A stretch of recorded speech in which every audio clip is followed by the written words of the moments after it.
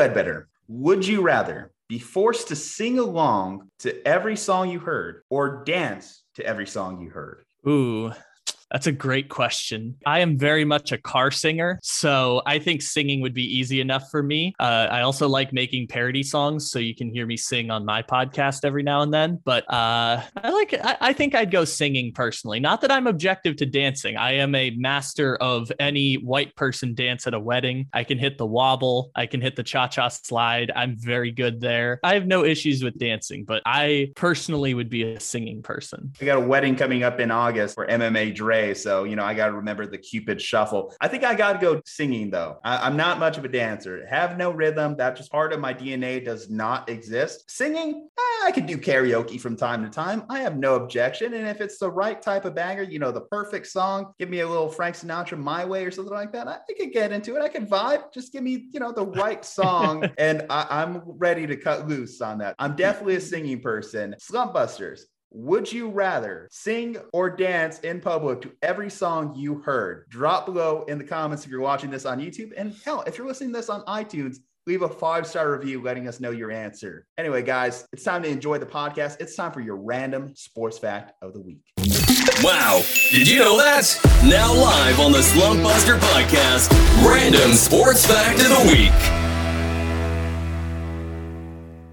This past Friday, with a 104-102 win over the Utah Jazz, Greg Popovich became the winningest coach in NBA history. Popovich passed Don Nelson with career win number 1,336. Pop actually accomplished the feat in almost 400 fewer games than Nelson. Pop is a 5-time NBA champion, 3-time coach of the year, and coached a gold medal winning squad in 2021. My fun fact about Pop, though, is not the wins record itself, but his origin story. How did Popovich become head coach of San Antonio Spurs, you ask? Simply put, he hired himself. Pop was the team's general manager in 1996, and after a 3-15 start to the season, fired Bob Hill and took his job. His team would only win 17 more games that season and would be granted the NBA's top pick. That draft pick would become Tim Duncan.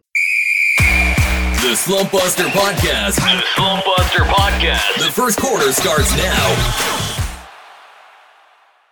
All righty, Kyle, as we sit here on Thursday, March 17th at 11 a.m. Central Standard Time, Deshaun Watson is still a Houston Texan, but we do know that he will not be a Cleveland Brown in the 2022 season. It's seeming like the New Orleans Saints and the Atlanta Falcons are the final 2 teams in Deshaun Watson sweepstakes, but the Saints are the only team that's met with him twice. If you had to put your money on it, where do you think he ends up?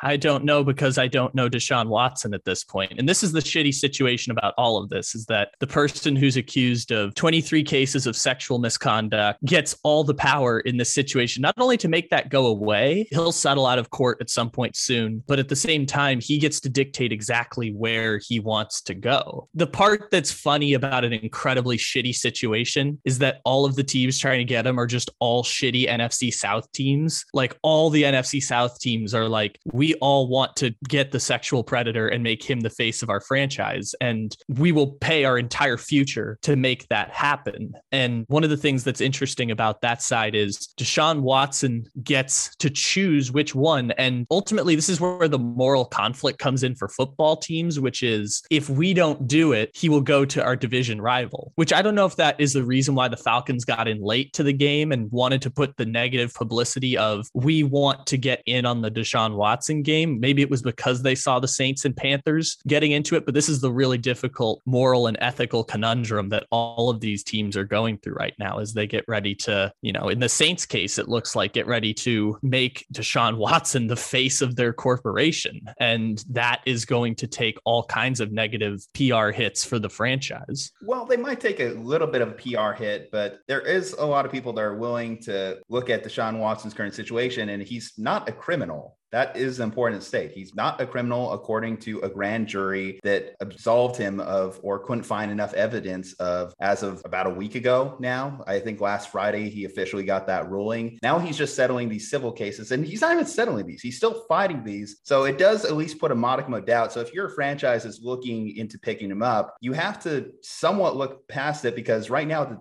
it's not a settled science that some of this has actually happened according to the evidence that we have. Now, you talk about why the Falcons audience would want to get into it, well, it's easy. You have an aging Matt Ryan. You don't know what your future at quarterback looks like. Maybe you could dive into this year's draft, but putting the future of your franchise in the hands of Matt Corral or the tiny hands of Kenny Pickett is not something that a lot of organizations are looking to really get into. You're hoping to find someone that's as good as Deshaun Watson, but you can also just get Deshaun Watson out of the situations to end up in. I think New Orleans is probably the best. Just when I think about Alvin Kamara, I think about that defense. I think about Michael Thomas coming back. Reportedly, that offensive line might take a hit, as Cesar Ruiz could be a person that goes back in a potential deal with Houston. But I think that that's probably the most ideal landing spot. And you just look at the complexion of the South. Obviously, we have Tom Brady back for another year, but Tom Brady's probably on his last year or his second to last year or his third to last year. He's not going to be there forever. I mean, he said 45. We just kind of have to take him at his word that 45 seems like it's going to be the goal. If he plays till 50, I guess, that changes the math completely in that division. But assuming he retires after next year, you have Deshaun Watson. You already have a top 5 quarterback. I mean, no, we haven't talked about Deshaun Watson as a quarterback in a long time, but when he is on the field,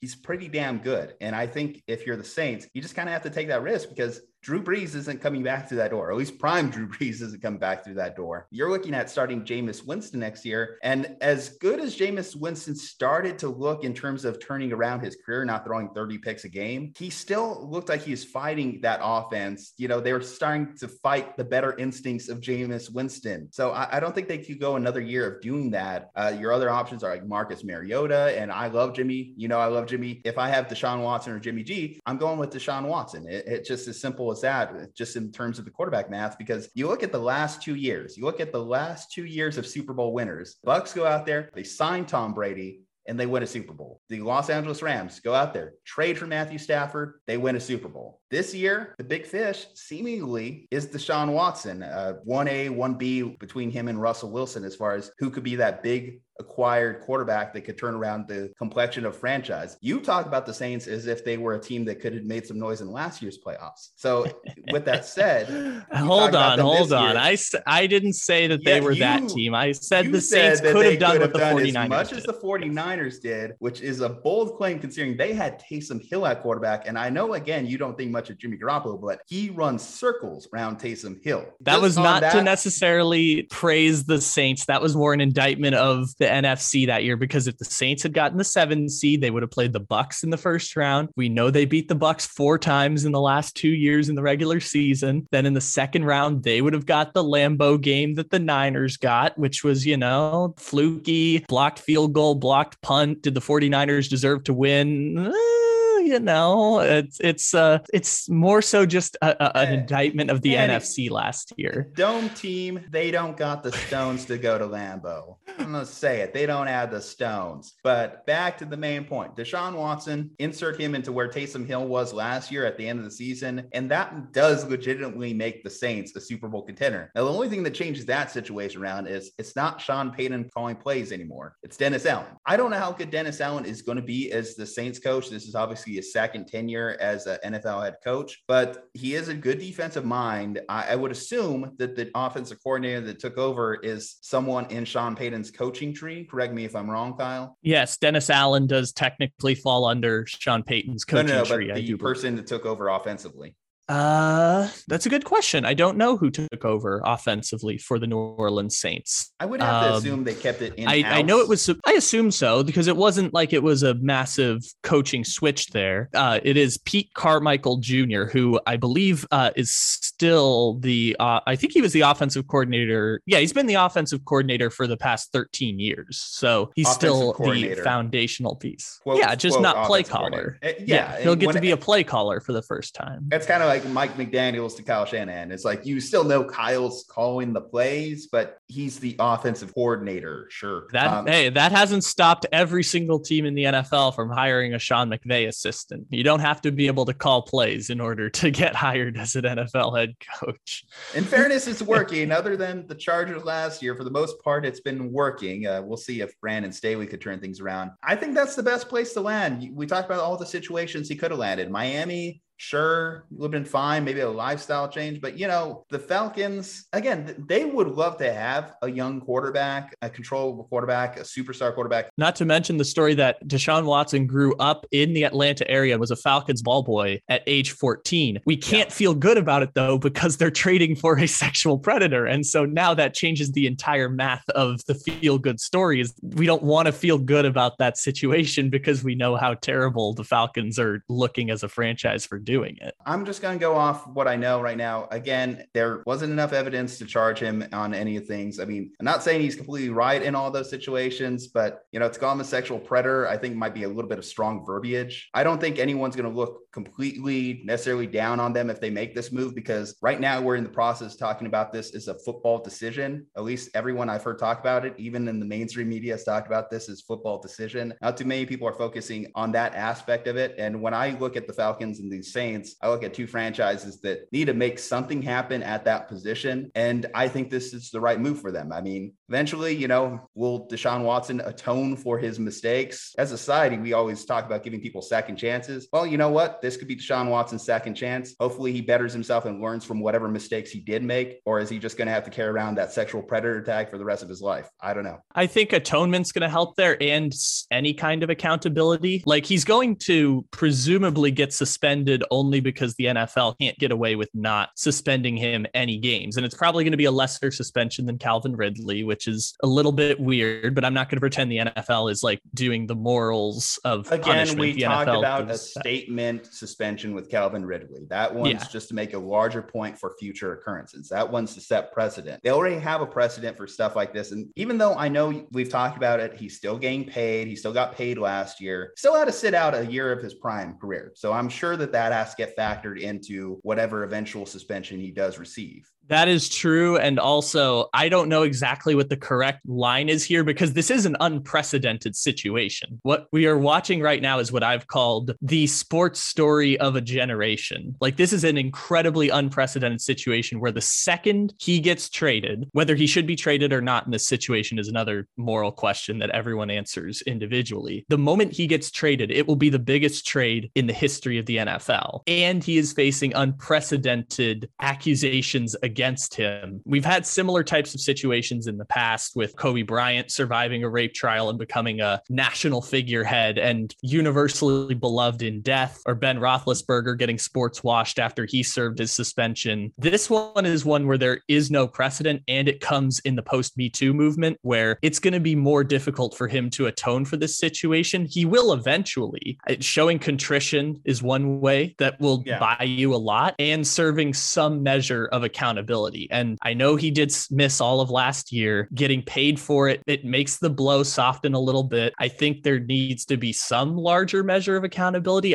We talked about this before. I don't know exactly where the bar gets drawn, because like everyone has different moral and ethical lines when it comes to this situation. And these are things that like legal systems aren't equipped to handle. So getting a whole bunch of sports people and Roger Goodell together and saying what is an appropriate suspension for someone who sexually harassed and intimidated 23 at a minimum women, because we also know from reporting that there are more people who didn't press charges against him who have similar types of stories. But he's still fighting those settlements too. There's 23 accusations, but he could get in the courtroom and there'd not be enough evidence to even back up these civil claims. Yes, I don't think it's possible that all 23 will be exonerated, but some of them may be. And ultimately, he's going to choose to settle in the end because it benefits him to pay the fine, essentially, which is pay the settlement and make it go away. He just couldn't make criminal charges go away. Set on not settling. That's what it would appear. And according to Mike Florio in December, when the Dolphins were trying to trade for him, they needed a settlement and they could get 18 settlements. They just couldn't get 22 total settlements. If they could have gotten 22, they would have settled. And I think that's part of the narrative of why he's fighting the situation a little bit, is that they can't get settlements without going through the depositions in all of the cases. They can get some of them, but they can't settle all of them, which I think is part of why it's being framed in such a way that he's fighting back against it. I think that's a great way of putting it together by Rusty Harding, because I thought they would have settled a year ago, but that's just me not understanding the legal aspects of the situation. situation. Me being a part-time legal expert trying to learn about the legal system through this case, I didn't realize that they needed everyone to settle. And the more victims there are, the less easy it is to be able to get everyone together and settle, because everyone has their own traumatic situation that maybe they want to have their day in court for. Yeah, but do you just treat every accusation as just a guilty verdict if you're an NFL team? I mean, again, we do in our legal system have innocent until proven guilty. So given the fact that he wasn't proven guilty in a court of law, like what came down last Friday, how can an NFL team then just go outside the system, say, no, you're guilty? Because 23, you have to suspend a lot of disbelief to believe that nothing happened when it comes to 23. But also, this is what the NFL wanted. The NFL wants you to believe that they are a moral arbiter in these types of situations. It's why Deshaun Watson is going to be suspended possibly for the entire season next year, is that the NFL wants you to believe that they are moral arbiters in this situation. And because it's such an unprecedented situation, the NFL does have near total authority to hand out whatever suspension that they want to Deshaun Watson in this situation. Now, they'll find a compromise of what benefits them and what they can get the PR response for it. But ultimately, the NFL doesn't want people talking about the Deshaun Watson situation. They're going to do the bare minimum that they have to do, which includes, by the way, not putting Deshaun Watson on the exempt list last year and having the Texans kind of bite the bullet on that situation and just say, don't play him, put him on the bench. You know, we don't need this coming back into the news stream. Just sit him for the season, and then we'll resolve the situation after his criminal case has been filed. So the NFL wants to be in the game of crime and punishment and standing on moral grounds, even if it's really difficult to do so because they're a corporation. And so this is the interesting place that they find themselves in, which is, how do we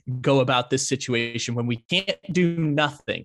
And also, it behooves us to not put him on the sideline for years upon years. So how do they find a compromise that feels like some measure of accountability? Because in this situation, the legal system isn't equipped to provide accountability for all of the women in this situation. And Deshaun Watson is still earning an exorbitant amount of money, and he can make it go away because he has an incredible amount of money and power. And he also gets to pick the team that he plays for next, which is, again, why I think this is the sports story of a generation. He does have the power to pick the team he wants next, but I think this is also the Houston Texans' way of just making the situation go away. Giving him the power, I don't think, is a huge compromise for them to make, given that it also benefits their franchise just to get the situation over with. So I should clarify there too.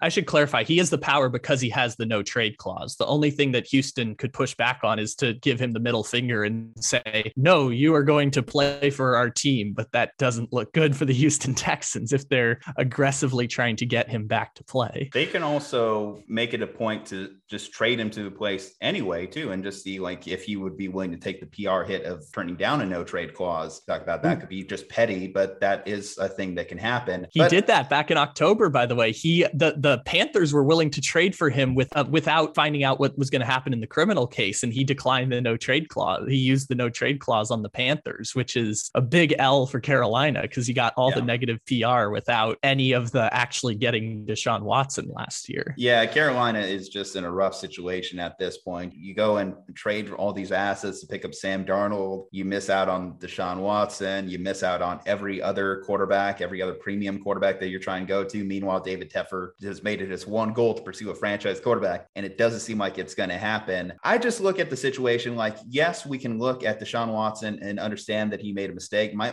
question is like, when do we allow him to reintegrate into society? Because we got to establish this at a certain point too. When we allow people to come back to society, the whole point of even like our prison system is the idea of reform. Do we allow people to even reform, or do we just look at them and allow them to carry that scarlet letter for the rest of their life? I think systems are imperfect, right? So I think at this point, we're asking people to make impossible moral decisions that in some way, shape, or form, they're going to be hypocritical. I talked about on my podcast, like I feel really like morally compromised talking about where he's going to go. And also, this is only a story because Deshaun Watson is a famous quarterback that can change the entire landscape of NFL teams. And so it's incredibly difficult to navigate. I think it's more of a story too, because our idea of Deshaun Watson prior to this was that he was just a clean, perfect guy with no skeletons in the closet. Everyone just looked at him as like another Russell Wilson type. And, we found out that everyone has their dirty laundry. That's a one thing where I'm like, as a person too, again, he made a mistake. He was given power, he was given money, and he thought he could get away with a little bit more stuff than he probably could have gotten away with when he was a younger adult. As a person that thinks too that people could get better, people could learn from incidents, people can change, I will allow him to have the second opportunity and will try my best to allow him to do that without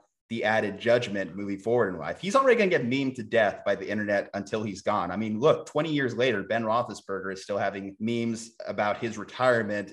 That's going to carry with him the rest of his life. I'm just not piling on. Yes. And I think that the accountability in this situation is the thing that's going to matter more than anything else. And him showing contrition. Like towards the end, Ben Roethlisberger, I don't know if he ever really atoned for it. He obviously apologized in his statement after the suspension, but he became someone who kind of found Christ a little bit, and we kind of forgot about that stuff. That was his atonement. Everyone atones in different ways. Maybe that was his atonement. He talks about getting off pornography and easy to make fun of, but hey, that's probably a big step for a guy in his life. If he had any sexual perversion, getting off pornography, getting off booze, that's probably a huge step for someone in that situation.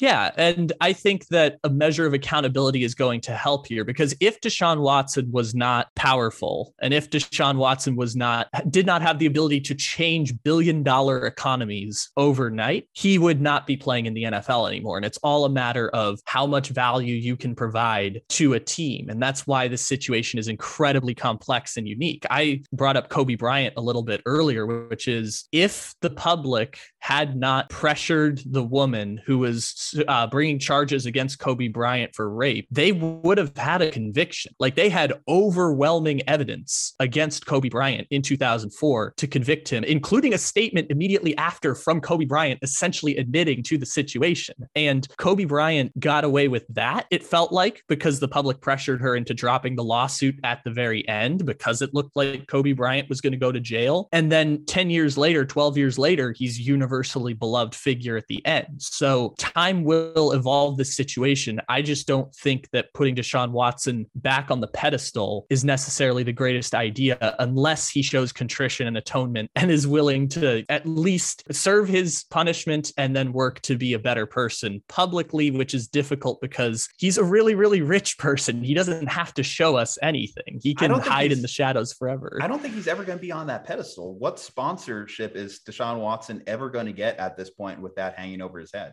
I don't think he's ever going to get that level of love or money ever again. He's going to get rewarded from being a football player, and we'll be happy to talk about Deshaun Watson, the football player, in this second part of his life, but he's never going to be the face of Papa John's or selling a new watch or guy driving the car with Matthew McConaughey. That's not going to be parts of his life moving forward. And I know it seems like pennies, the fact that, you don't get to make $67 million off of a State Farm ad, but that is a punishment in itself. It doesn't seem like a punishment to us on our level, being in the middle class. But again, just think about the ridicule that he's going to receive for however long his career goes. And even after that, again, it's like having a scarlet letter on his chest. This is going to follow him. Again, he's just going to be part of society. We talked about Michael Vick as a player, even when he came back from jail, and we were happy to do that. Ray Lewis is a player with potential murder charges. There's been other situations like this, not exactly one-to-one comparisons, but still things where we had to accept that someone might have done something wrong in their past, but how do we move forward with them as the person? I mean, this is their occupation. Did we expect Deshaun Watson, after all these accusations, especially too, even after the grand jury verdict last week, go from, okay, I was the star quarterback of the Houston Texans to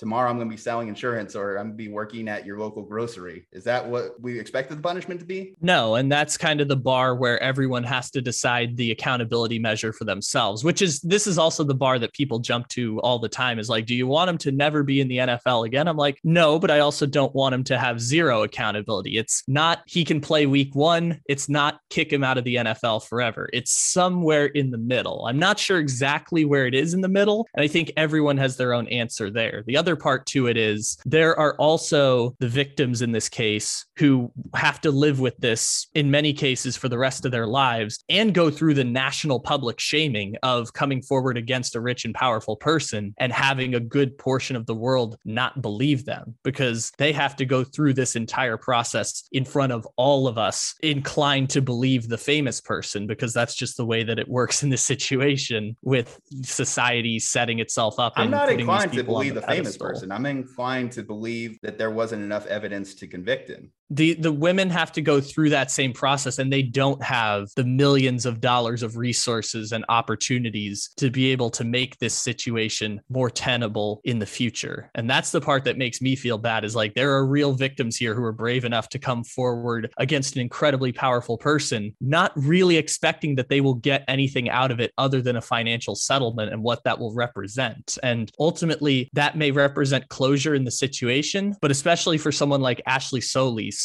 she was the first person who came forward in this situation. And I have a feeling that that name, in some respects, is going to be forever associated with this case. And that's an unfortunate situation for her, because one of the lowest moments of your life becomes the thing that strangers remember you for. And that's a really shitty situation to find yourself in. See, and you mentioned Ashley Solis. I wouldn't even remember that name. So is she really going to have to live with that? She's not going to have to live with it in my mind. She's only going to have to live with it to people that like really analyze the trial very early on. And at the end, it's just going to be a footnote to history. Possibly that's the case for her, but she always has to live with the shaming that everyone gave her over the past year. Plus, with time, people will forget about it the same way they'll forget about what Deshaun Watson did. And maybe he atones and serves a suspension, and people will be willing to reintegrate back into society. And if he doesn't do that, then I think people are going to be less inclined to forgive him. And I think with time, the pain maybe goes away. I'm not a victim in this situation. How does he atone to Kyle Ledbetter?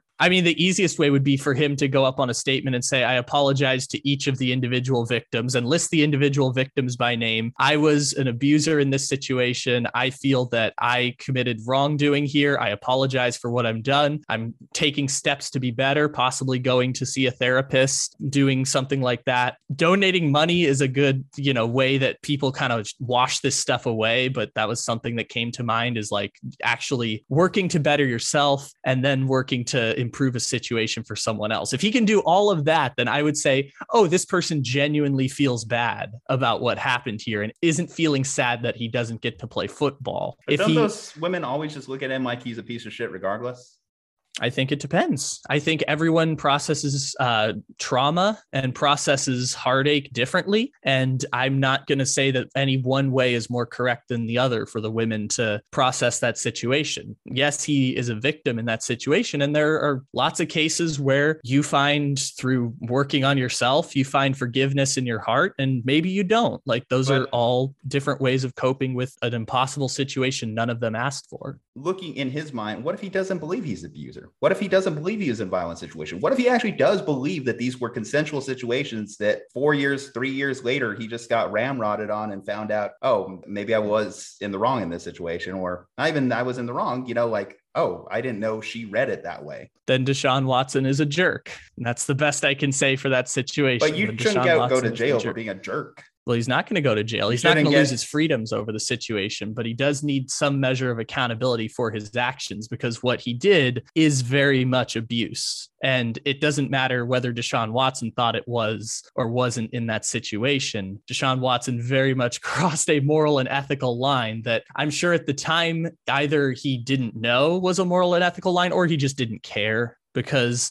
when you're doing this to dozens and dozens of people, it's a pattern, it's a habit, and using essentially, this is a phrasing that I heard somewhere else. This is my phrasing. Essentially, using massage therapists as Uber for sex is something that, while may not be criminal, is definitely morally and ethically reprehensible, especially when it's the large number of people that are bringing this against him. It suggests that this was a pretty consistent pattern across years for Deshaun Watson. And if he doesn't doesn't see that situation as if he views himself as the victim in this situation, then Deshaun Watson is very much a jerk. And, maybe he'll get to play again, and maybe he'll get all these opportunities to make $200 million playing down in Louisiana. But it definitely doesn't make Deshaun Watson a good person if he feels that he is being he's being victimized in this situation. These guys are on fire. Let's hear more. Second quarter starts now. Expectations are always high out of Dallas. Last year, the Cowboys won 12 games and coasted to the NFC East title. That is before getting upended by my San Francisco 49ers. Year 3 of the Mike McCarthy era in Dallas is upcoming. According to overthecap.com, Dallas has the 7th most cap space in the NFL. Here to talk the Dallas Cowboys early offseason moves, RJ Ochoa of SB Nation's Blogging the Boys.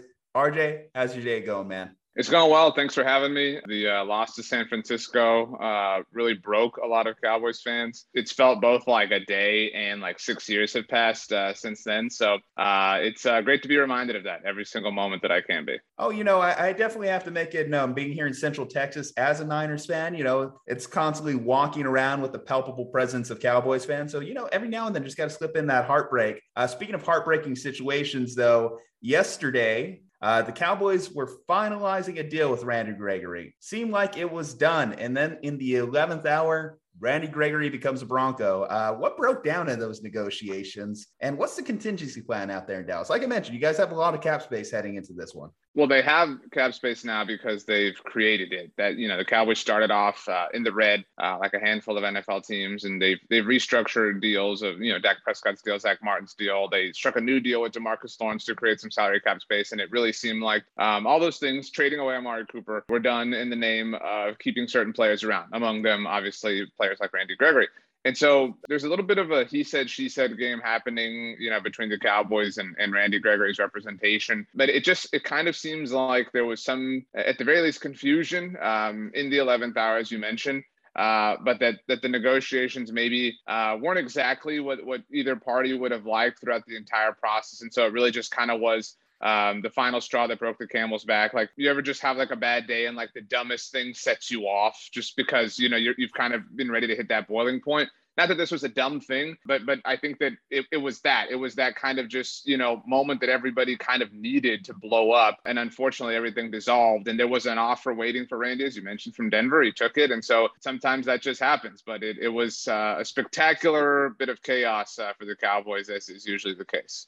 So with the Cowboys, the big news that made headlines was, of course, Amari Cooper. He was traded to Cleveland. They didn't get a lot of compensation for him, but Cleveland did take on pretty much all of his contract in the trade. So they kind of valued cap space and money over potential, draft compensation in that case. So what do you make of the move? What does it mean for Dak? What does it mean for CeeDee Lamb? And what does it mean for the 2022 Dallas Cowboys? You say 2022, it was very clear and obvious 2 years ago that the Cowboys set up a decision for Amari Cooper this offseason in 2022. It was very obvious that his contract did have that escape hatch this offseason to where the Cowboys would only have to eat $6 million of his $22 million overall salary. And that lined up, you mentioned CeeDee Lamb, but lined up with Michael Gallup's rookie contract expiring. Now, at the time of agreeing to terms with Amari Cooper 2 years ago, CeeDee Lamb was in the NFL draft process. They did not know that they were going to land CeeDee Lamb with the 17th overall pick. And I think that really crystallized that idea of, okay, we're going to make a decision 2 years from now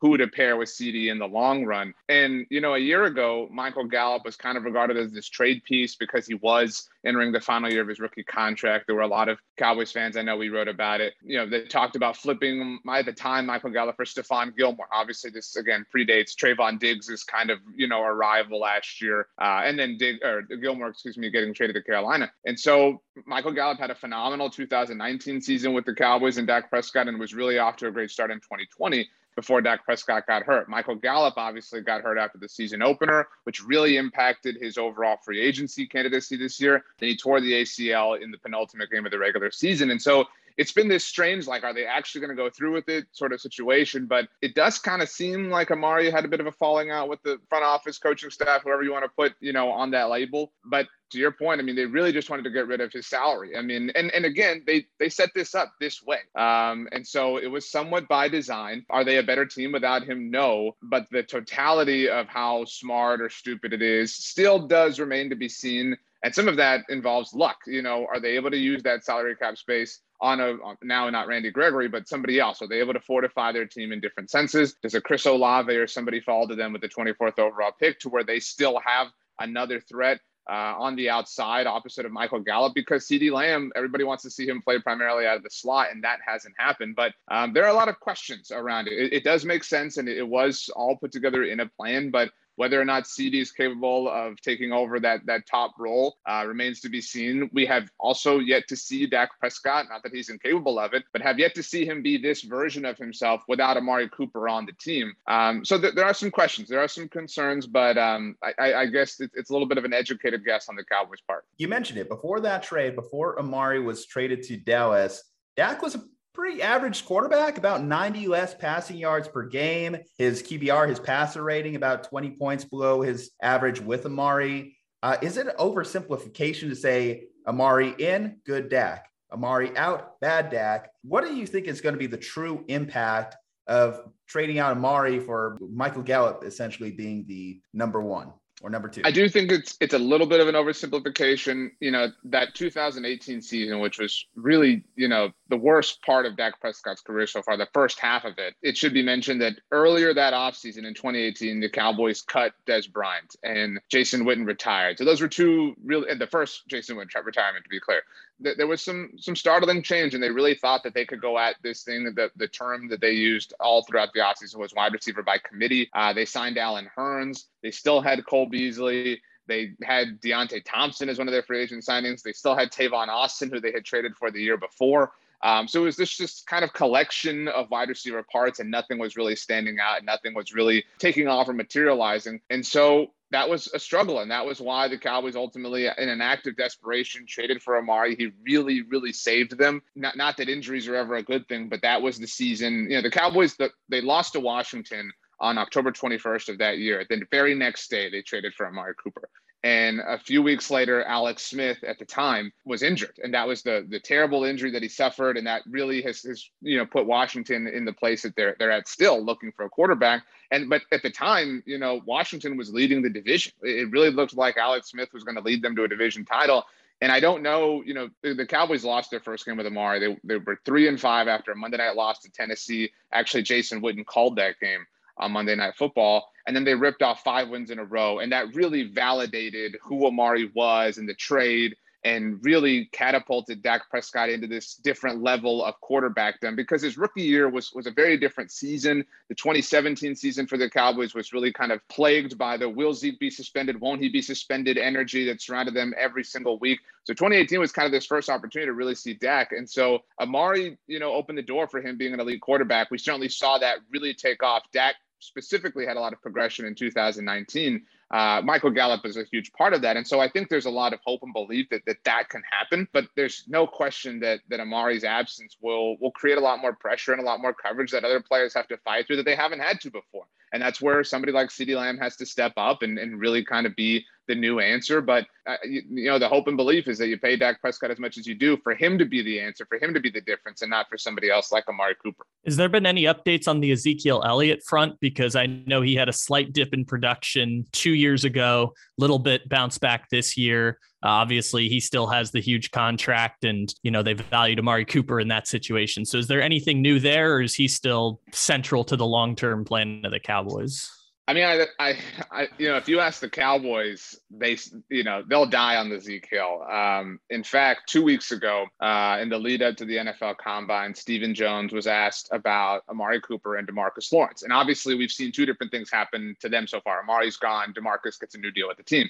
And the answer to that was, there's a lot of moving parts. We don't know what's going to happen. We're looking at all parts of our roster, et cetera, very company line. But then he's asked about Zeke Elliott, and he's a warrior. We love Zeke. He what a guy, plays through injury. His money's guaranteed. We're obviously, we can't touch it. He's going to be around. And I think every Cowboys fan is incredibly grateful to Zeke for what he's done and what he's meant to the Cowboys. It's been a really fun little era. But the evidence is just overwhelming that he's not the player he used to be, that Tony Pollard is a special player, that Zeke is incredibly overpaid, and good for Zeke. I mean, good for Zeke winning those negotiations against the Cowboys. And that's a really frustrating thing. And so the Cowboys tend to kind of tell people it's raining, when they're peeing down their leg when it comes to Zeke. And that really bothers people. But that's the bed they've made. And they want to make it. They want to lie in it. They're very proud to make it and to lie in it. They were very proud of the fact that Zeke played injured basically the entire season. Zeke said as soon as the season ended against the 49ers that he played, through a partially torn PCL. It was revealed that happened way early in the year when they played the Carolina Panthers. And so, there's an argument to be made, a very good argument, that a healthy Zeke is not the best runner on your team. So I don't know why you're prioritizing an injured Zeke Elliott, but the Cowboys remain convinced that is the best way to win in today's NFL, which is a premise that a lot of data and substance and evidence overwhelmingly disagrees with. And that's just that in a nutshell kind of explains who they are in today's moment. Well, we're talking about the long-term plan for the Dallas Cowboys. It's important to note that Kellen Moore is still the offensive coordinator of this team. Mike McCarthy seemingly is going to be on the hot seat coming into this year. What, if anything, can Mike McCarthy do to save his job? Is that, simply put, win a Super Bowl title, or is there like a lower bar that he can hit? To be frank, I feel really terrible for Mike McCarthy, and it's been a really awkward offseason for him, really. I mean, from the very beginning, just about, Jerry Jones does a lot of radio hits throughout the week. He does 2 radio hits every single week during the season. And in his season-ending one on the home of the Cowboys, 105.3 The Fan, he was coy about Mike McCarthy's job status. He was asked, he was given multiple opportunities in that first interview to, confirm that Mike McCarthy was returning for 2022. He didn't. He acted all, pissed off. He huffed and he puffed and he blew down the house of straw and the house of twigs, just like the big bad wolf. And the next week was filled with all the coaching rumors and different coaches getting new jobs and filling different vacancies and things like that. And obviously Dan Quinn was a head coaching candidate, and he did not get the Denver Broncos or the Chicago Bears jobs. Those were the 2 that he was really heavily linked to the most. And in the aftermath of that, it was, as soon as those jobs were filled, as soon as Matt Eberflus, a former Cowboys staffer, got the Bears job,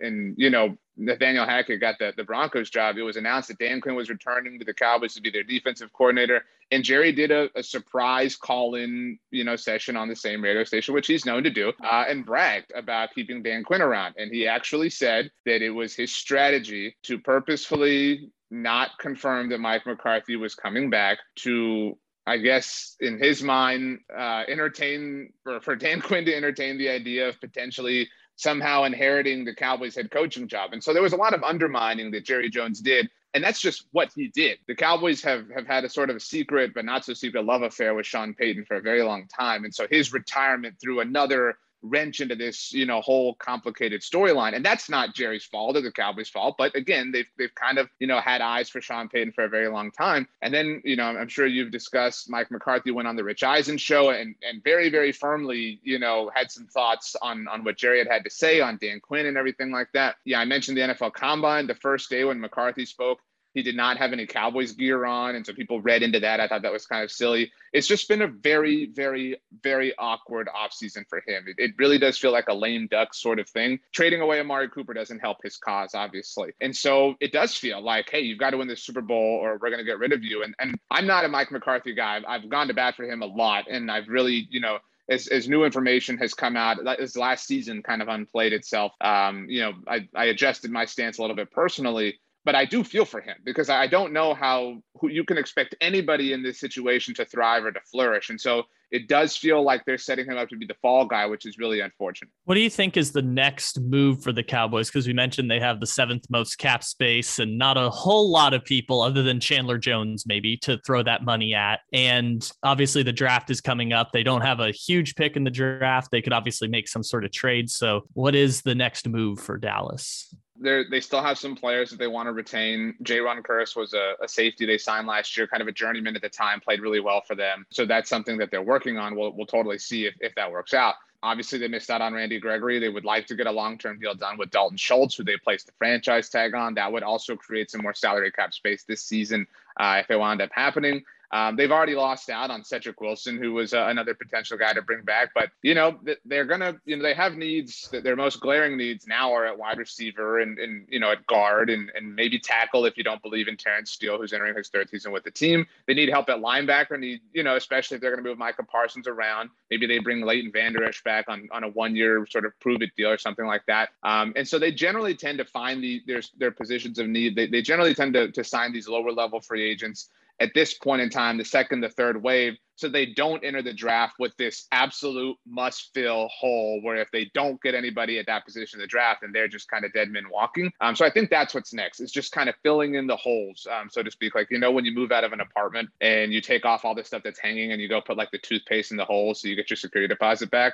Like that's kind of what like they're about to do in free agency. And so will they take a big swing at a Chandler Jones? History would say no. They haven't. I think there's this perception nationally that, Jerry will sign anybody. Jerry will do anything. They are incredibly frugal in free agency. They do not like to sign the big name. Their last, quote unquote, big name signing was 10 years ago. It was 2012. They signed Brandon Carr coming off his time with the Kansas City Chiefs. He played, moderately well for them, but he didn't have 1,000 interceptions. And so he was regarded as a failure. Maybe the hottest name right now is Von Miller. NFL Network's Shane Slater reported that he has interest in the Cowboys, but the price has to be right, and the price has to be right for Vaughn too. And generally speaking, the Cowboys don't like the price that players like, and so I don't know. I mean, they have a need there. They're very clearly willing to spend money at edge rush for opposite of DeMarcus Lawrence, as evidenced by the fact that they were going to give it to Randy Gregory.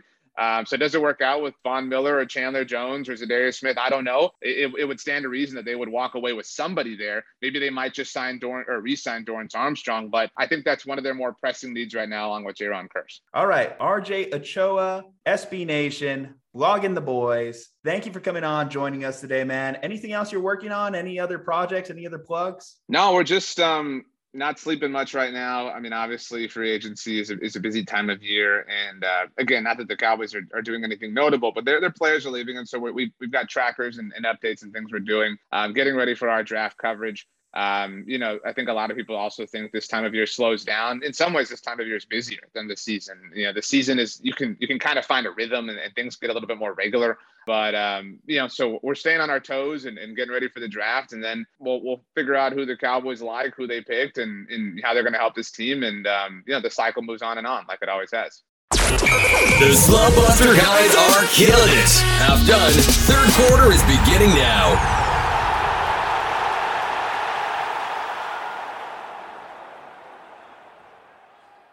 99 days. That's what it took to achieve labor peace and a new collective bargaining agreement in Major League Baseball. After all the blustering, all of the virtue signaling, it's over. Best part, we aren't even going to miss games, which makes the past several months of talk seem, in hindsight, really useless, really silly. We have expanded playoffs. We have new rules that Kyle and I discussed last week. Owners have more money in their pockets with new playoff systems, ability to sponsor jerseys, and the clearing of a $500 million grievance from the 2020 season. Players have more money in their pockets with increases to the competitive balance tax, minimum salaries, in addition to the pre-arbitration pool. Overall, Kyle, do you think this was a deal both sides can be happy with? Yes. I haven't dove into all of the nuances about who compromised what in the situation, but the fact that they came to a compromise in the first place was something that I, as the ultimate cynic, did not exactly think was going to happen. I was talking about, how long would it take to break the union? And it would be sometime between a month and sometime between a year. And then ultimately they came to a compromise. I was like,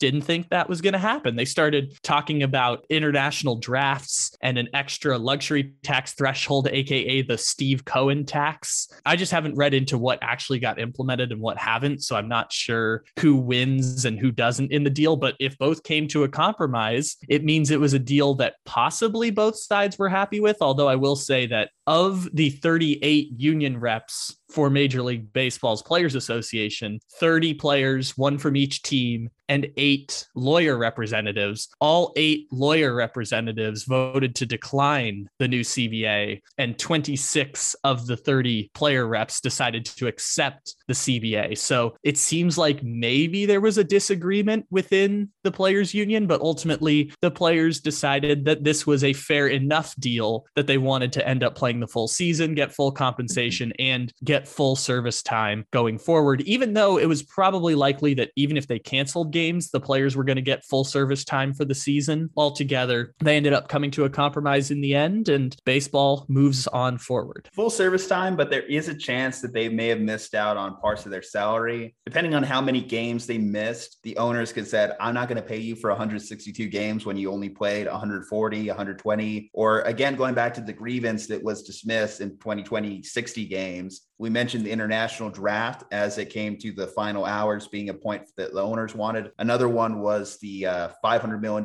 grievance. And based off a lot of reports I was reading going into it, the players didn't really have a great leg to stand on in regards to that. I don't know if you remember the 2020 season. It wasn't just owners that were given a hard time about playing the full allotment of games. Players also didn't seem too jazzed to go out there and play during the COVID year as well. So it seemed like the 60 games actually became somewhat of a mutual decision that season. So the grievance itself, easy to throw out. Some things I like, because I did look at some cool things from this new CBA agreement for fans. So let's say you have a favorite interleague rival that you don't get to see your team play that often. So now moving forward, every team is going to play every team at least once a season, meaning that division games are going to be shrunken from 19 games a year to 14 games a year. I like this new construct of the pre-arbitration pool, or at least how it's designed. It definitely does incentivize players to ball out their rookie years. For example, if you were to win the MVP or the Cy Young in your rookie season, that would be a $2.5 million bonus. Second place finishers, 1.75, and third place finishers, 1.5. If you won the rookie of the year, that's a $750,000 bonus, and $500,000 to the second place finisher. So being top 2 in your league, being the number 1 finisher in your league does have some potential money that could swing your way. Hey, if you're a fan, you can enjoy that too, because that means that your favorite player, yes, they're doing it for money, but they're also doing it to help your team, and it works out for everyone. So it's a total win-win situation there. Service time manipulation. So the top 2 players in rookie of the year get full years of service regardless of when they were called up. So they could be called up in July, and if they really made that much of a difference for your team and win rookie of the year, then guess what? They got their full year of service time. Also, to combat the Chris Bryant rule, teams that promote players to their opening day roster could get 3 draft picks if they receive rookie of the year votes or MVP votes. So we talked about, we want to see these guys sooner. We want to see these guys on opening day rosters, all these young guns from our team, all these prospects. Well, now teams have a reason to do that, because if they had them on the opening day roster and they finish as MVP, if they finish as a rookie of the year, whatever the case may be, then they could get some benefits to their roster. And here's a big one: the draft lottery. Not as comprehensive as the NBA, as it's only going to apply to the first 6 picks. But we do have a draft lottery, which means we're going to see less tanking teams. In addition to the expanded playoff, that means more teams are going to be vying to get into the playoffs. If for nothing else, at least they get some playoff revenue from making it to the dance. A lot of things to just improve the quality of baseball. And those rule changes I should add in 2023, bigger bases, banning of the shift, pitch clock, 2023. So next season, no need to get used to them now. The only thing that's taking place now is going to be the universal DH. Out of those, I don't know which ones you're aware of. What are you starting to like?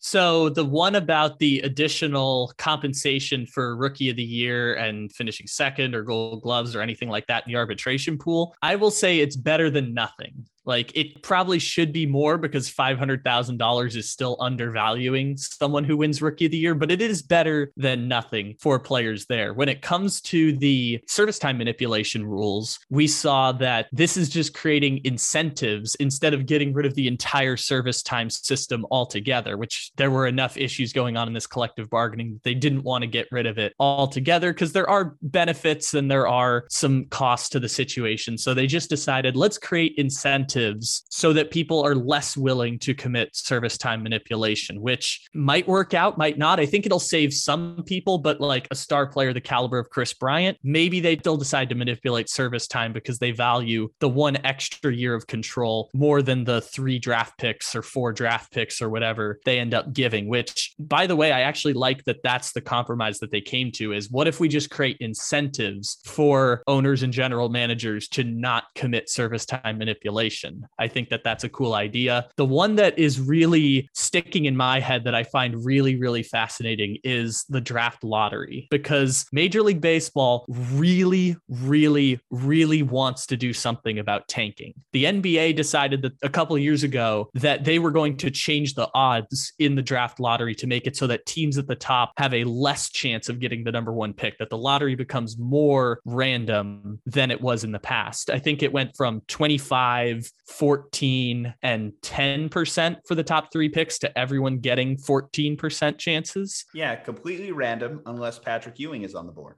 Well, see, this is the fun thing, is that back then it was every team in the top 7 has an equal chance of getting the number one pick. Now it's the worst teams have a better chance of getting the number one pick, but this is all just, again, a compromise and a negotiation. But the first year they implemented it, it led to Zion Williamson going to the Pelicans, when in past years, the New York Knicks would have had a 25% chance of getting the number one pick. They got a 14% chance, and they ended up missing out on Zion and Ja Morant because they only had a 42% chance of getting a top 3 pick, when in the past it would have been 75%. Anyways, they really want to deal with tanking because in baseball, more than any other sport, tanking is really proven to be an effective strategy.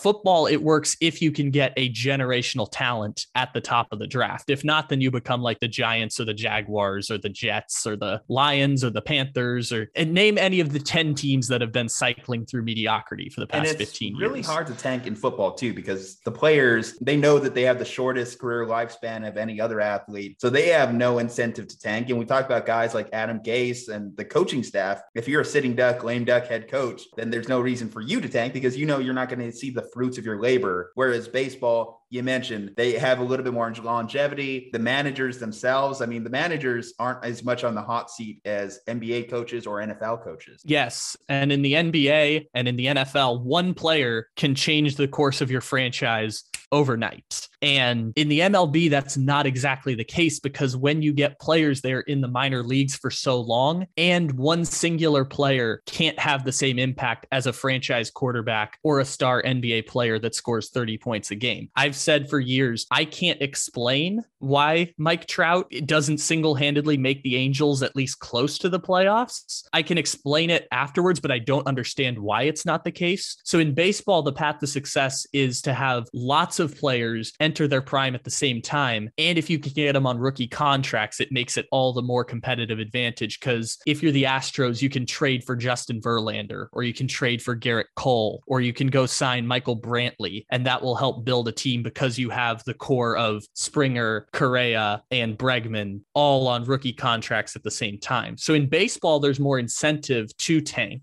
And we're seeing right now that, 6 teams is usually what you would think would be tanking. But right now, within a week of labor peace, we now have 2 more teams that are tanking in baseball. Oakland just traded their entire team. In fact, we have breaking news right now. I don't know if you want to add the fun little news drop. Breaking news. Matt Chapman just got traded to the Toronto Blue Jays within the last hour or so. And the Blue Jays are trying to go trade for Jose Ramirez from Cleveland, who also traded Francisco Lindor at this time last year in their teardown of their organization. So Cleveland tore their team down. Oakland just tore their team down. And Cincinnati just traded Jesse Winker and Eugenio Suarez, who were their 2 most productive hitters last year, in the same trade to the Seattle Mariners to save $40 million over the next 2 seasons. So tanking is very much a real thing in baseball. And it's the thing that almost helped single-handedly gift the Atlanta Braves a championship last year. Was they lost Ronald Acuna and they just built an entire new offense at the trading deadline. They traded for Adam Duvall. They traded for Jorge Soler. I think they added 4 different bats. Jock Peterson, they got from the Cubs. They added 4 different bats in the starting lineup for that playoff series. And baseball is a sport where you're incentivized just if you have no chance of getting into the playoffs, you're better off going to the bottom instead of staying in the middle. And so baseball really did want to do something about tanking because it is bad for their business model if half of the league is actively not trying to win at the same time. But that's just the system that baseball is. It's something that every sport has. If you're going to incentivize that the worst teams get the best picks, you're going to have tanking no matter what. It's just making that incentive less so for teams to tank.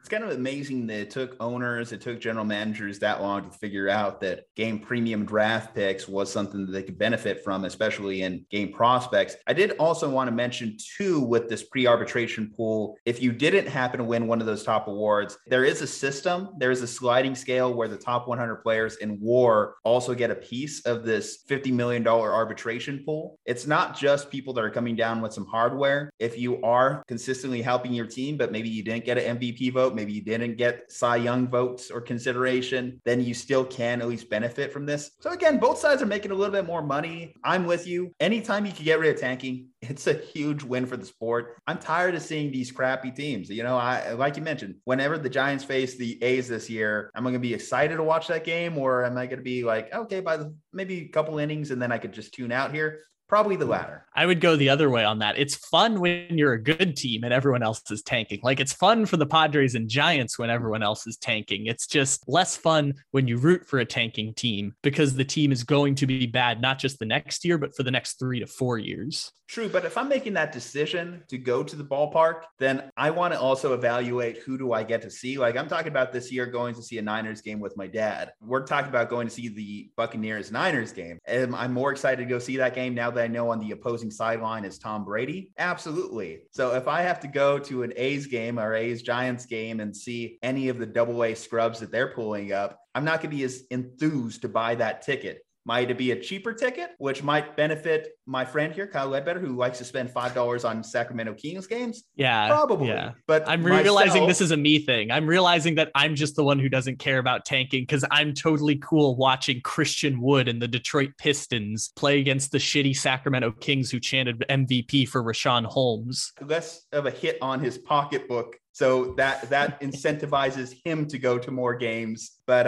I want to see good players, the best players, whenever I go to a game at the ballpark. So I like to at least see the idea of a team trying. And who knows, maybe we misjudge on this because every now and then you'll come across a tanking team in baseball that suddenly is good.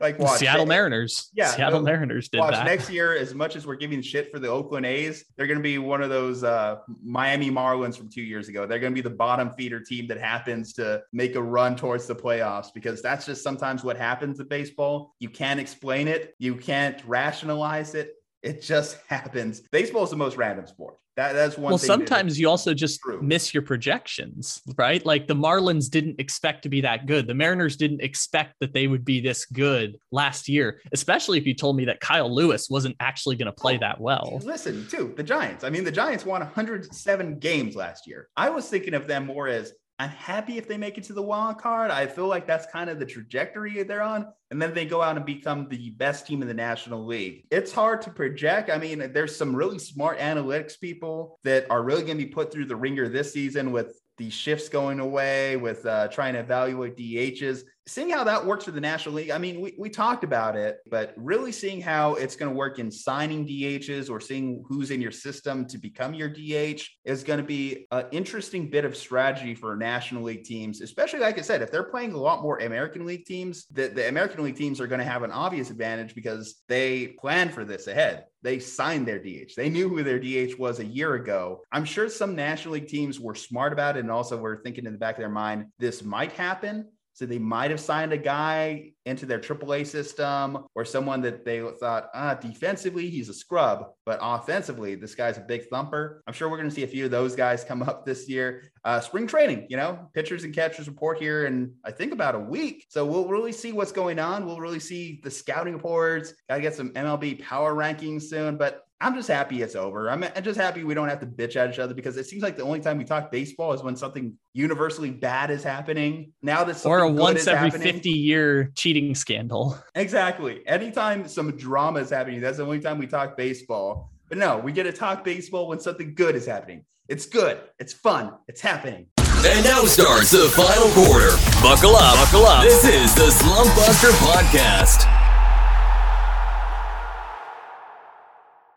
Right at the MLB lockout, the MLB hot stove was sizzling, scorching. Now, post-lockout, it's back and started once again. This spring training will look a little bit different with free agency coinciding with it. Chris Bryant, 7-year, $182 million deal with the Rockies. Freddie Freeman, 6-year, $162 million deal to sign with the Los Angeles Dodgers. Matt Olson is now Brave, and Matt Chapman is now Blue Jay as part of the Oakland A's official rebuild. Also, Scott Boras' client, Carlos Correa, still remains unsigned, but is looking like he's on a trajectory to end up back in Houston. Kyle, what are your thoughts on some of the big name signings we've got this March?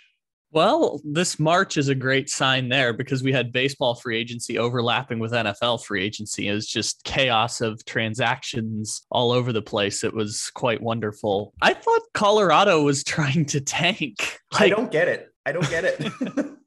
They're paying $150 million of Nolan Arenado's contract, and they're now paying Chris Bryant. I don't understand that. And part not to mention their complete failure to trade Trevor Story at the deadline last year.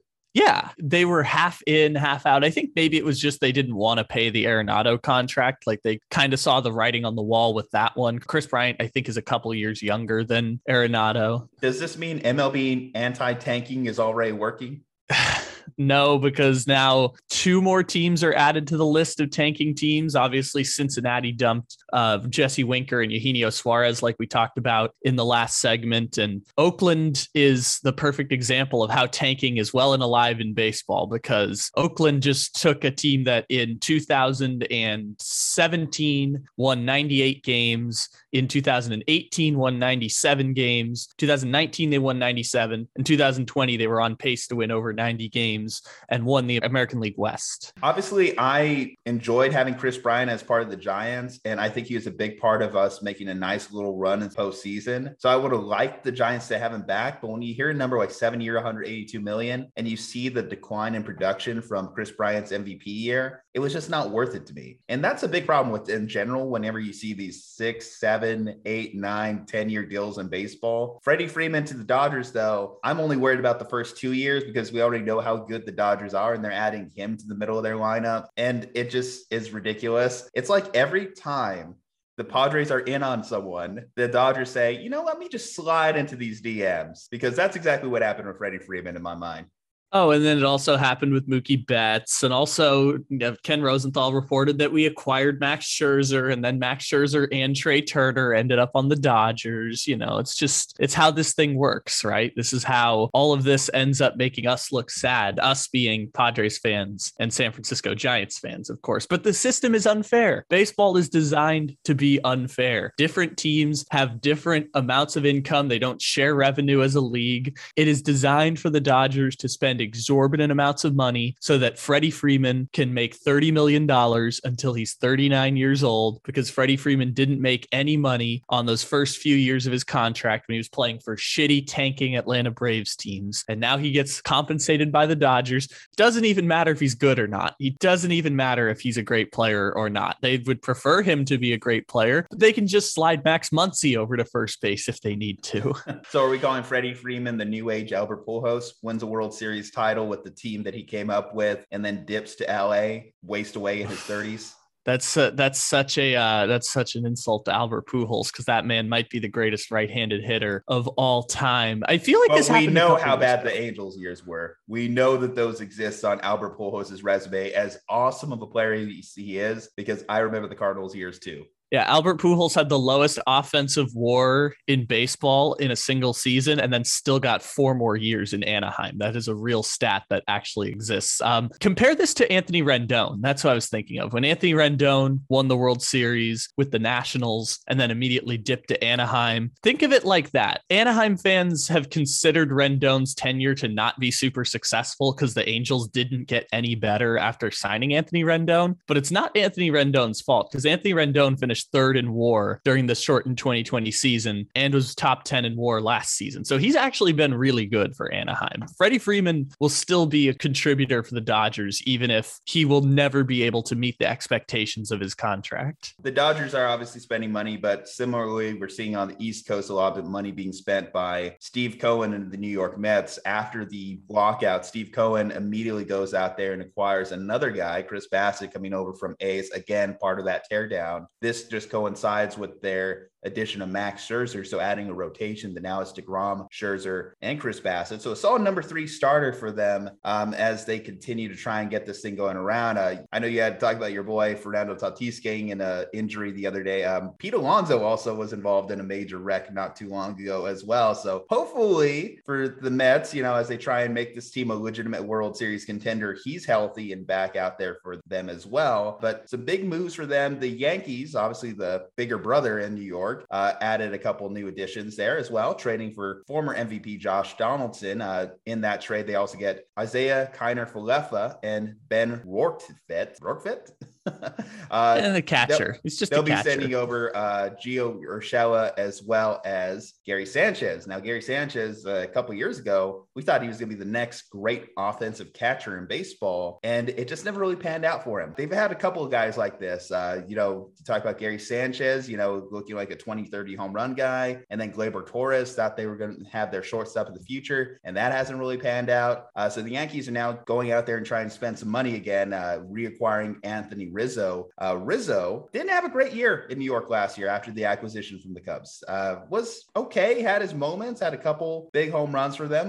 Homered in his first game, as all the former Cubs did last year after getting traded at the deadline. But since then was pretty quiet. Similarly, Joey Gallo, another acquisition by them. So it'll be curious to see how Rizzo maintains at first base. This means they're probably going to have other trades coming out, as Luke Voit probably doesn't make sense anymore on their roster. What do you think about the Yankees and Mets did? So the Mets part is kind of interesting because similar to the Angels, I'm like, I assume the Mets are going to work out. I don't understand why it wouldn't work out, but the Mets will be kind of in a similar place as last year where they're like right there with the Atlanta Braves, I feel like, unless some of those players on the team make significant leaps. I think the Mets should be really, really good next year, assuming DeGrom is healthy, assuming Pete Alonso is okay because his car flipped over 3 times in a freakish accident. Scary, man. Scary. So assuming those pieces end up working out, they should be a fine team. The Yankees part is interesting because this is a masterclass of how do you live with the mistakes of past decisions. And you mentioned David Sampson and something he said last week that I've known him for a little while, mentioning it on the Levitard show, which is when you have lots of money, when you're a big market team in baseball, you can make mistakes and get away with it. I'll never forget that in 2018, when the Red Sox won that World Series with one of the best teams ever, they just straight cut Hanley Ramirez. Like, we're just going to cut $28 million. We're going to absorb it and just tell him to go home. And I think the Yankees are living with some of those mistakes right now. Gio Urshela, I love Gio Urshela because Gio Urshela was a backup third baseman for the formerly Cleveland Indians, who was basically just picked up on a minor league deal by the Yankees. They did the Moneyball thing where they retooled his swing, kind of like the Dodgers did with Justin Turner and Max Muncy, where they signed them to minor league deals and then they turned into 35 home run guys. The Yankees did that with Urshela and then were able to take that minor league signing and then flip it into Josh Donaldson, who's still one of the best third basemen in all of baseball. Fun story with Josh Donaldson, though, and it's going to be interesting to look in that locker room. Obviously, Donaldson was one of the biggest proponents against sticky stuff last year, even having a few confrontations with some Chicago White Sox players. So him being in the same locker room as Garrett Cole is definitely going to be a story to monitor, as Garrett Cole was the one that took the most lumps out of that whole situation. I think if there was a poster child for Spider Tack, it was Garrett Cole last year. So I wonder if Josh Donaldson and him have already made their amends. Yeah, I'm sure this will be something fascinating to follow there. By the way, you mentioned Gleyber Torres not working out the way the Yankees had entirely hoped. I know he's been an all-star before, but if they want to have a backup plan, this is like they did the equivalent of like signing Teddy Bridgewater as your backup, which is trading for Isaiah Kiner-Falefa, which is he's a fine player. He was a 2-hitter for the Texas Rangers last year. What Yankees personnel keeps saying is that they got defensively better, which was a big weakness for the Yankees. Offensively, they may take a hit trading away a guy like Sanchez for a guy like Rortvedt, but they do get better defensively. You know, they're going to do more of a platoon at catcher moving forward, which if you're a more fundamentally based baseball team, that's not a bad thing to be either. You know, it's nice to have the flashy stars, but sometimes it doesn't hurt to just go back to fundamentals from time to time. Kyle Higashioka should be their full-time starter now. And any chance I get to say Kyle Higashioka, I will take the chance to say it also because it's one of the best names that exists in baseball right now. So my Giants were actually active too. We picked up Carlos Rodon early on this free agency, so that helps replace Kevin Gossman in the rotation, which I'm happy with because Alex Cobb, I didn't really think he was going to be a full replacement for him. I know they're both pitchers that rely on a great splitter, but they're not exactly 1-to-1A comparisons. Again, losing Chris Bryant, that is going to be a hole in their batting order that they're going to have to fill. But they did get Jock Peterson, which was a big addition for the Atlanta Braves on their World Series run. Not to completely skate over it, but they did get Matt Olson. So that at least replaces Freddie Freeman in the lineup. The big part of that is losing Freddie Freeman's leadership, obviously, in Atlanta. He was a big part of, as you mentioned, a rebuild that eventually ended in this World Series, them being a perennial playoff team. Now they're one of the better run front offices in baseball. So Matt Olson, do you think he could just easily slide into that spot to make the Braves once again, I guess, World Series contenders? Well, last year I didn't think the Braves were anywhere close to World Series contenders because I didn't believe that a team that rebuilt their entire offense basically from scratch at the trade deadline could win a World Series. They get Acuna back this year. He, according to his swings at spring training, is back. Yes, check out that video, Slumpbuster YouTube. Make sure to subscribe. I think that the Braves are still the best team in the National League East because as much as losing Freddie Freeman sucks, it's not like the end of the world. Like I talked about with Tatis, no one player signifies the end of the world. Now, if you're the Giants and you lose Buster Posey and Chris Bryant and Brandon Crawford and Brandon Belt both had ridiculous career revival seasons that will probably come back down to earth, or Evan Longoria looks like he's 27 again when he's 35, probably not going to get the same luck. He was a little hurt and he sucked in the postseason. Love you, Evan, but your end of the season run there was horrendous to watch. I think he had like a 1-for-30 slump. And obviously we love busting the slump. So hopefully you do it again here in 2022 because we kind of need that. It's not easy to repeat a 107-win season. Last year, they were a surprise. There was a couple things that, happened before this lockout, too, that we should do a little bit callback to. So the Rangers were spending money going out there and getting Corey Seager. That's right. I forgot about that. Marcus Semien. So they added some big bats. So I kind of wonder how that's going to change that complexion of the AL West as the A's are getting worse. The Angels are one of the big mysteries. We talked about how Mike Trout doesn't really change the composition of them as a playoff team. The Astros, again, we'll see what happens with Correa, right? Correa is one of their big bats, but in general, the Astros are one of the best run organizations in baseball, cheating scandals aside. They do a good job of just constantly bringing in guys that help them in one way or the other. They do a great job in player evaluation. Not a guarantee that they're just going to walk away with that, especially because the Mariners are actually making an effort to really compete this year in that division. In the AL West, how do you see that one shaking up? So Texas will be better than Oakland. They will be better than no one else in that division. Houston will win the division because Houston will always win that division. Houston, you mentioned like one of the best run organizations in baseball. Houston has had the greatest run of success in baseball since the 1990s what is Yankees. It? 5 ALCSs in a row? 5 ALCSs in a row, 3 World Series appearances, 1 World Series championship. And the Houston Astros, that is, in baseball, qualifies as the non-Giants category greatest run of success. You would have liked to see Yankees. one more World Series in there, just given the fact that they were the favorites in both the Nationals and Braves series.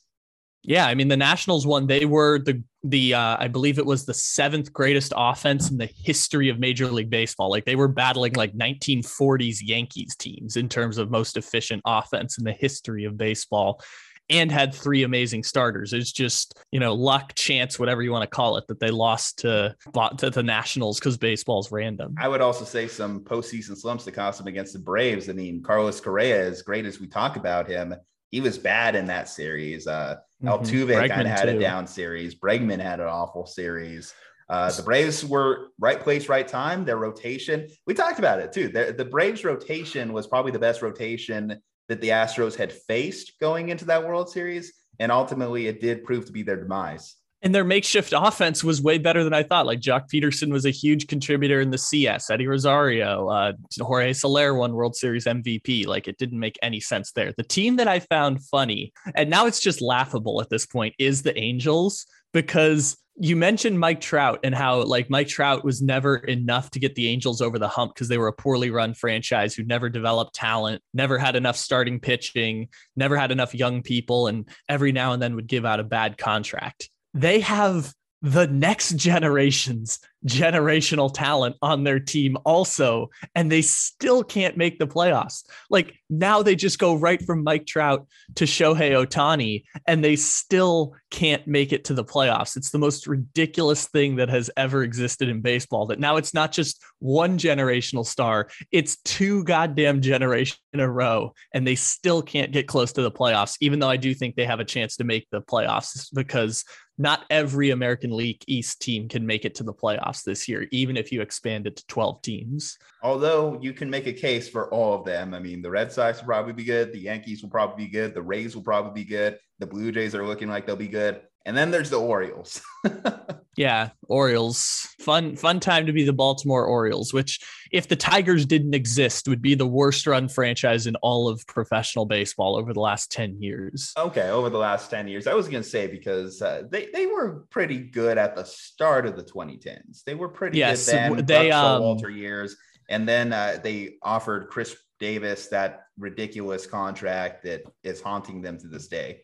No, I disagree. It was the decision to leave Ubaldo Jimenez in a wild card game instead of going to Zach Britton, and Edwin Encarnacion launching a 450-foot walk-off homer for the Blue Jays, and the franchise has just never recovered since. I think that was like 2015 or 2016, but they've just never recovered since they left Jimenez instead of going to Zach Britton. I tell you, Ubaldo Jimenez, that is a name of a player that fell from grace so hard. We were talking about a guy that could have won the Cy Young and then just tanked the rest. He did it in Colorado too. Like that was the weirdest part, is he did it in Colorado. I remember, I have so many weird Ubaldo Jimenez memories, but he was playing the Padres and he was starting the game he got traded on. He got traded mid-game against the Padres. They pulled him out in like the 3rd inning and he got traded from the Rockies mid-game.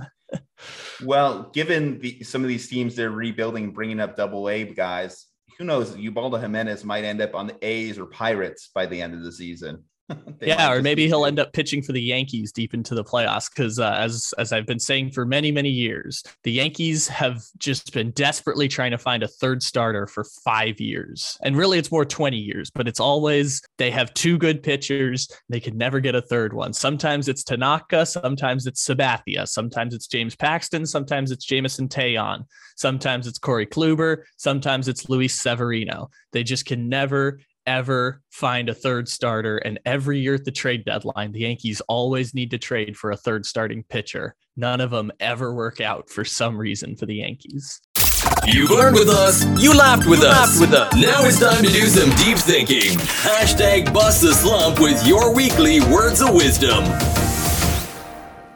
For this week's Words of Wisdom, I was thinking about something that Marquise Goodwin once put out. If you had $86,400 in your bank account and someone stole $10 from you, would you get upset and throw the remaining amount of $86,390 away? The answer is obviously no, you wouldn't. You have 86,400 seconds each day. Don't let a negative 10 seconds ruin the entire day. And I think that's very powerful. I was thinking about an incident this week where Naomi Osaka, she was at a tennis tournament. Naomi Osaka is a very famous tennis player, and someone yelled down from the crowd, "Naomi, you suck." And Naomi, of course, she broke down in tears, and I can understand why that'd be a hurtful comment, but at the same time, Naomi, that one detractor, that one person who's yelling down at you, that shouldn't ruin your entire day, because there's hundreds, thousands more people there in your corner. That was 10 seconds of your day, but the remaining amount of your day. You're Naomi Osaka. You're one of the best tennis players in the world. You're on a trajectory to be one of the GOATs. Don't let that 10 seconds ruin your entire day, week, month, ruin your entire career. There's people that are like saying, could Naomi Osaka retire after this latest incident, this latest breakdown? No, it's not worth it, because there's been studies on it that show that for every negative comment, you need 10 compliments to outweigh it. Why is it that way? Simple math, scoreboard. The good outweighs the bad. Focus on the good. If you've just focused on the good in your day, then the bad should not outweigh it. Again, you have 86,400 seconds in your day. Very powerful words from Marquise Goodwin. That's going to do it for us, Slumpbusters. Go ahead and check us out at Slumpbuster Podcast on IG, at Slumpbuster Pod on Twitter. If you're watching this on Apple iTunes, go ahead and leave a 5-star review. If you're listening to us on YouTube, go ahead and leave a like on this video. Comment below some thoughts on the show, things we could get better at. We're always looking for constructive criticism. Don't give me a negative 10 seconds now. From Juju Talk Sports, from Kyle Ledbetter, stay safe, happy, and healthy, and we will see you on the next one.